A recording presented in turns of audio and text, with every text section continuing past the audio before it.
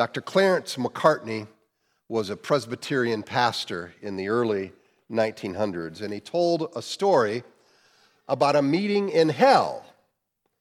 Satan called his 4 leading demons together and commanded them to think up a new lie that would trap more souls. I have one demon said. He said, I'll go to earth and I'll tell people that there is no God. And Satan said, I don't think that'll ever work.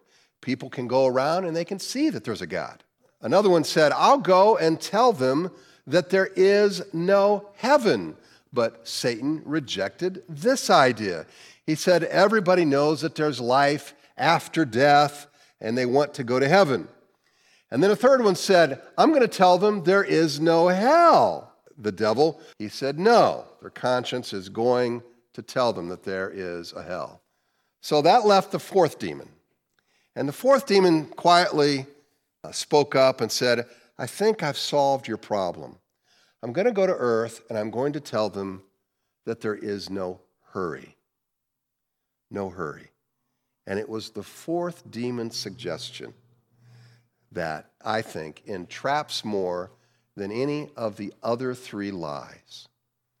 What excuse, what circumstance, what reason is ever good enough to wait to embrace the gospel or to wait to obey God fully?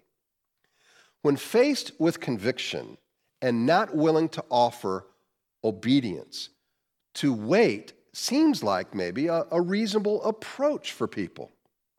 But a delayed answer is a present no when a human stands before a holy God and he refuses to repent. If I possess an item that, let's say, is not mine, and another person asks me for that item, and I say, well, let me think about it, they're not going to be pleased with my answer, right? It's a refusal to give up the item in the present. I have no right or good reason to keep it. Telling God we will wait in our response to him is actually a signal of a foolish heart. This is a scenario we read about in Acts 24, as the Roman governor Felix is confronted by the Apostle Paul. We take up our passage in Acts 24, verse 22. But Felix, having a rather accurate knowledge of the way, put them off, saying, when Lysias the tribune comes down, I will decide your case. You might remember Lysias is the head of the Roman cohort in Jerusalem, who has Paul sent to Felix in Caesarea to defend a false charge from a band of Jews. Our passage tells us that Felix had a familiarity with Christians. This was probably due to his wife, Drusilla, who was a daughter of Herod Agrippa I and a sister of Herod Agrippa II. Drusilla had a Jewish background, and this gave her a head start in understanding Christians, and particularly Jesus. Now, by Felix having an accurate knowledge means that Felix could clearly see that Paul's charges that the Jews were bringing against him were bogus. And yet he was politically motivated to favor the Jews. So he felt stuck. Delaying or putting off a decision would buy him time and stave off some political enemies. And so he uses a future visit by Lysias as the excuse for waiting. But the fact is, there is no political record that Lysias ever visited Caesarea. Felix already had a letter in his hand from Lysias giving his opinion that these capital crimes were bogus. So waiting for Lysias was more of a smokescreen. Verse 23, then he gave orders to the centurion that he should be kept in custody, but gave some liberty, and that none of his friends should be prevented from attending to his needs. Verse 23 is essentially a description of a house arrest. Paul has freedoms. People have access to him, but a centurion is charged with the job of keeping an eye on Paul. This was not an unusual situation, especially for Roman citizens. Verse 24 and 25 say, "After some days, Felix came with his wife Drusilla, who was Jewish, and he sent for Paul and heard him speak about faith in Christ Jesus. And as he reasoned about righteousness and self-control in the coming judgment, Felix was alarmed and said, 'Go away for the present. When I get an opportunity, I will summon you.' So at the bequest of Felix, Paul converses with him and his wife about faith in Christ. This was at least an initial interest that Felix had, but it ended up in a, don't call me, I'll call you delay. Now we can understand why Felix did not want to talk to Paul when we look at the subject matter. Like a good evangelist, Paul first seeks to convince Felix and Drusilla of the reality of sin and their need of a Savior. So he pointed the finger at how woefully short they were of God's righteousness. Now, we have in previous messages established that Felix had a regime marked by injustice and greed. And as a couple, they were led by their own desires. They lacked self-control, and they really had no thought of ruining marriages. Felix was previously married to the granddaughter of Antony and Cleopatra. This would have been his third marriage for Felix and the second for Drusilla. She was first married when she was 14. She was 16 when Felix lured her away from her then husband by a magician. But no magic trick could rid them both from the conviction that God had put on their life. At this point, instead of repenting, Felix thought distancing himself from the preacher would cause his conviction to go away. And our passage says that he was alarmed. That's a Greek word that actually means to be very afraid, to have an intense feeling of desperation when he heard this message from the Apostle Paul. And I think it's at this point we see the root of the problem. It's not that Felix, or we could say any other man, has a lack of information. It's not that they weren't aware of arguments about God. The question is not how evolution overrides in their minds a certain philosophy that goes against Christian theism. Now, I'm not denying the reality of these intellectual roadblocks, but what I'm saying is that that's not the core issue. The core issue is that human beings are refusing to bow their knee before a holy God. You see, the root problem is a matter of the will. Paul wrote, "Therefore God has highly exalted him and bestowed on him the name that is above every name, so that at the name of Jesus every knee should bow in heaven and on earth and under the earth, and every tongue confess that Jesus Christ is Lord, to the glory of God the Father." That's in Philippians 2. There will come a time when all will bend a knee before God and acknowledge that he is Lord. We can do that now in this present life, or we can do it in a coming judgment. Here on earth there are people, including those who call themselves Christians, who refuse to acknowledge their sin. They refuse to acknowledge that God is right in his judgment. It's why I think men and women run from the church to a large degree. Pollsters tell you the church doesn't have enough relevance, doesn't have enough authenticity. It's too much show. The Bible is too harsh, blah, blah, blah, right? Again, I'm not denying that these things exist. I'm just saying they're not the foundational reason that people leave community, why they don't serve, why they don't live a life of obedience. See, that's a human problem. That is sinful rebellion. It's a matter of the will. We want to blame other entities, but in the end, each of us are responsible for our own choices. You know, a thief can blame his parents. He can blame society that caused him to steal. But I think all of us have enough moral sense to know that those choices that a thief makes, he's responsible for that. In the same way, a Christian is responsible for their choices. A person is responsible for their rejection of the gospel. You know, I think a church can and should do all it can to be authentic and fix their issues, but fixing those things does not change the human heart. It is the gospel of God and the interaction of every believer with God and with His Word that brings conviction, repentance, and transformation. You know, many a pastor in today's postmodern landscape blame the old conventional, judgmental, fundamentalist church for why people are rejecting God. And they try to fashion a modern Bible with no judgment.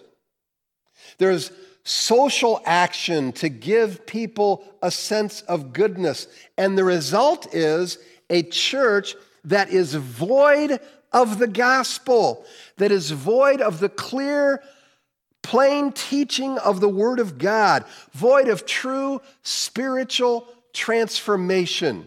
You can get social window dressing and self-congratulations for a self-styled spirituality, but that is much different than an individual coming to grips with his or her sin, falling before a holy God, confessing their sin, and realizing their desperate need of the gospel.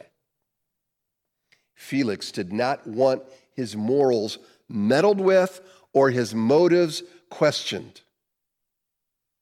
You know, we are constantly faced with the idea that tolerance is the ultimate value, that we should let others live and do what they want and accept them and their lifestyles. Well, I would say that's half right. I think we should love everyone despite their lifestyle, their sin. We treat them as adults. We love them. However, there is still a need for every human being to repent of their sin and acknowledge the life-saving work of Jesus Christ, and then live in submission to a holy God. Any Christian work that denies these basics is Christian in name only. I realize that today sin is taboo. The vocabulary today is more about, mistakes, weaknesses, inherited tendencies, faults, errors, but we do not face up to the fact of that three-letter word that the Bible calls sin, that there is a moral egregiousness that we commit, that we cross a line, that we break God's command. Every person, except for Christ, sin is a fact. Yet as Paul conveyed, a holy God demands righteousness, and his demands reveal our sin. That was one of the purposes of the law. That's the bad news, but here's the good news, that same holy God provides his own righteousness through the finished work of Jesus Christ. So we all have a choice. But many Christians are suffering, even though they're a Christian, they've accepted Christ, they're still suffering from the sin of delay. They think being indecisive buys them time, fades the heat from the conviction. But their delay to tomorrow is a no today. There's always a next step of growth in fellowship with Christ. There's always something we can do today to grow. Today, restitution and reconciliation is required. Today, obedience is demanded. The prophet Joel described life as a valley of decision. Multitudes in the valley of decision, for the day of the Lord is near in the valley of decision. What is your decision today? You know, if this pandemic has taught us anything, it is our old fallbacks of maybe an economy, entertainment, and sports can change in the blink of an eye. Now, some call this as a sign of the end of the world at hand. Perhaps this is more of just a test run of what life is like when we are disrupted, and then it reveals the source of our trust. We must make a decision that we don't trust Trump or our 401k for our sense of security and shield. The psalmist said, "The Lord is my strength, my rock, my fortress, my deliverer, my shield, my salvation, my stronghold." Etienne de Grilla, a French missionary from 150 years ago, said, "I shall pass through this world but once. If therefore there be any kindness I can show or any good I can do, let me do it now. Let me not defer it or neglect it, for I shall not pass this way again." My dear friends, it is not enough to know the facts about Christ. It is not enough to have an emotional response to a message. Obviously, there's nothing wrong with facts about Christ. There's nothing wrong with having an emotional response to a message. I'm merely saying that does not equal repentance. That does not equal obedience. We still have to exhibit trust in the Savior. We still have to repent of our sin and obey God. Jesus said in John 5:40, "Yet you refuse to come to me that you may have life." It's not enough to have our minds enlightened. It's not enough to have our emotions stirred if our will does not bend to Him. True spirituality is ultimately measured by the lives of believers who are saying yes to the will of Christ in a marriage, in money, with their temper, with humility, with their children, with forgiveness to those who hurt them. I think it's why it's dangerous to grade Christians simply in a small window of a Sunday morning worship or some type of theology on the Holy Spirit and label it as Spirit-led. Why is that? Because I think it's very likely that you might have a man who is regularly a horse's rear to his wife and his family at home and raises his hands at church, has the right theology. Everybody sees him as spiritual. He gets reaffirmed as spiritual, but it's a sham. Being spiritual is having your will bend to the Savior in matters where the Spirit of God has taken the Word of God and shed light. Now, the perfect package would be the man who worships well, worships exuberantly, and continues to be obedient, and strives for consistency in the areas outside the building. That would be a great package. Such a man is humble, admits wrong. He is not entrenched in an arrogant demagoguery about Jesus. Felix went to the point of bending his will to Christ and said, "Not for me." Many Christians feign church life, but in the real world, they have a host of items that they claim they are waiting. And they are in effect saying no to God now. Paul wrote elsewhere, don't be deceived. God is not mocked.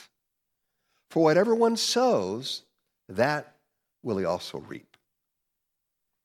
At the same time, he hoped that money will be given him by Paul. That's verse 26. So he sent him often and conversed with him. And then verse 27, when 2 years had elapsed, Felix was succeeded by Porcius Festus, and desiring to do the Jews a favor, Felix left Paul in prison. So to placate the Jews, Felix left Paul in prison even though he knew Paul was innocent. Felix played the delay game for 2 years with Paul until Felix was replaced. I mean, he feared what Paul had to say. But in the end, greed, lust, and his desire to preserve his power carried the day. He was not driven by principle. He was not driven by justice.